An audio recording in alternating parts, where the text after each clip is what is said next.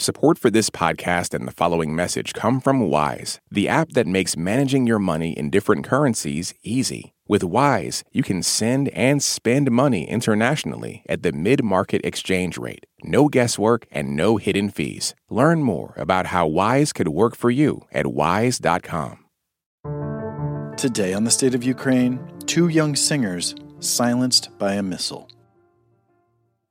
I'm Greg Dixon. There's a certain fatalism to living in Ukraine during the war. Air raid sirens go off frequently, sometimes several times a day, to warn that Russian forces have fired missiles and drones towards some part of the country. Most people shrug and move on, knowing in the back of their minds the possibility that the incoming fire could someday hit them. NPR's Kyiv correspondent Joanna Kakissis profiles a young musical duo who sang through the air raids until a Russian missile struck them. Svetlana Semekina and Kristina Spitsina started performing together last year as a duo called Similar Girls. 21-year-old Kristina sang lead vocals. 18-year-old Svetlana, her friends called her Sveta, played guitar and sang backup. They loved performing Ukrainian rock songs.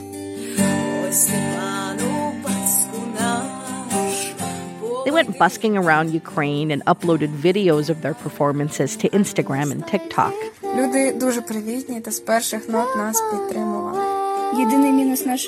In this video, they're talking about their adventures in the central city of Dnipro. We're having so much fun because we came here with our support team, our friends, Sveta says in the video, and our poor boyfriends, Kristina adds, who carried all our equipment.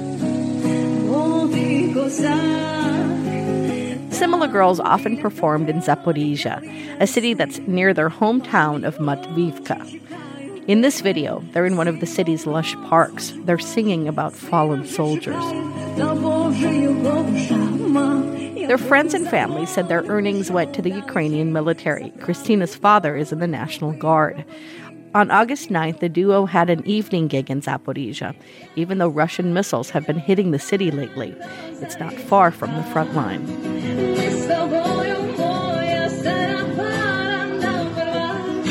They set up in a busy neighborhood near a church and a playground and played for a couple of hours. They wrapped up with a song called We Will Win This War. They dedicated it to Kherson, another Ukrainian city, under constant Russian shelling. Thank you for existing, Kristina says, and thanks to those defending Ukraine. Sveta's boyfriend, Mikita Tunik, remembers the duo singing their hearts out that night. After the show, they went for a walk. Mikita stayed behind to watch their equipment, and sometime later he heard an explosion. Rescue workers prevented him from going anywhere near it. Sveta did not answer her phone. We called Kristina, and she managed to pick up her phone for 6 seconds, but she could not say anything. Kristina's mother ran right into the middle of the scene. She was told to wait in the ambulance.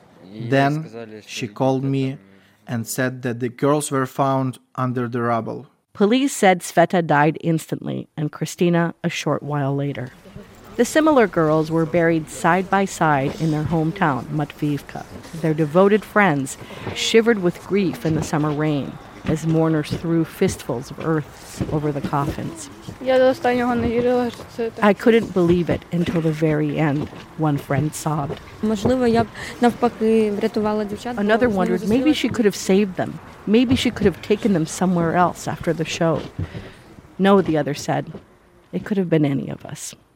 Joanna Kakissis, NPR News, Matvivka, Ukraine.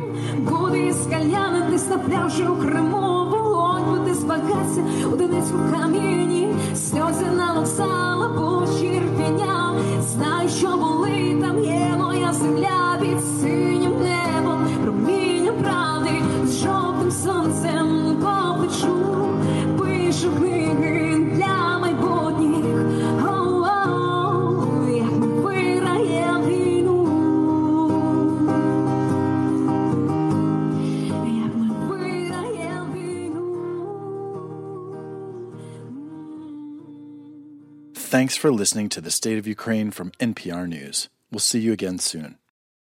This message comes from NPR sponsor Greenlight, the debit card and money app that teaches kids and teens how to save, spend wisely, and invest. Join millions of parents and kids building healthy financial habits on Greenlight. Get your first month free at greenlight.com/NPR.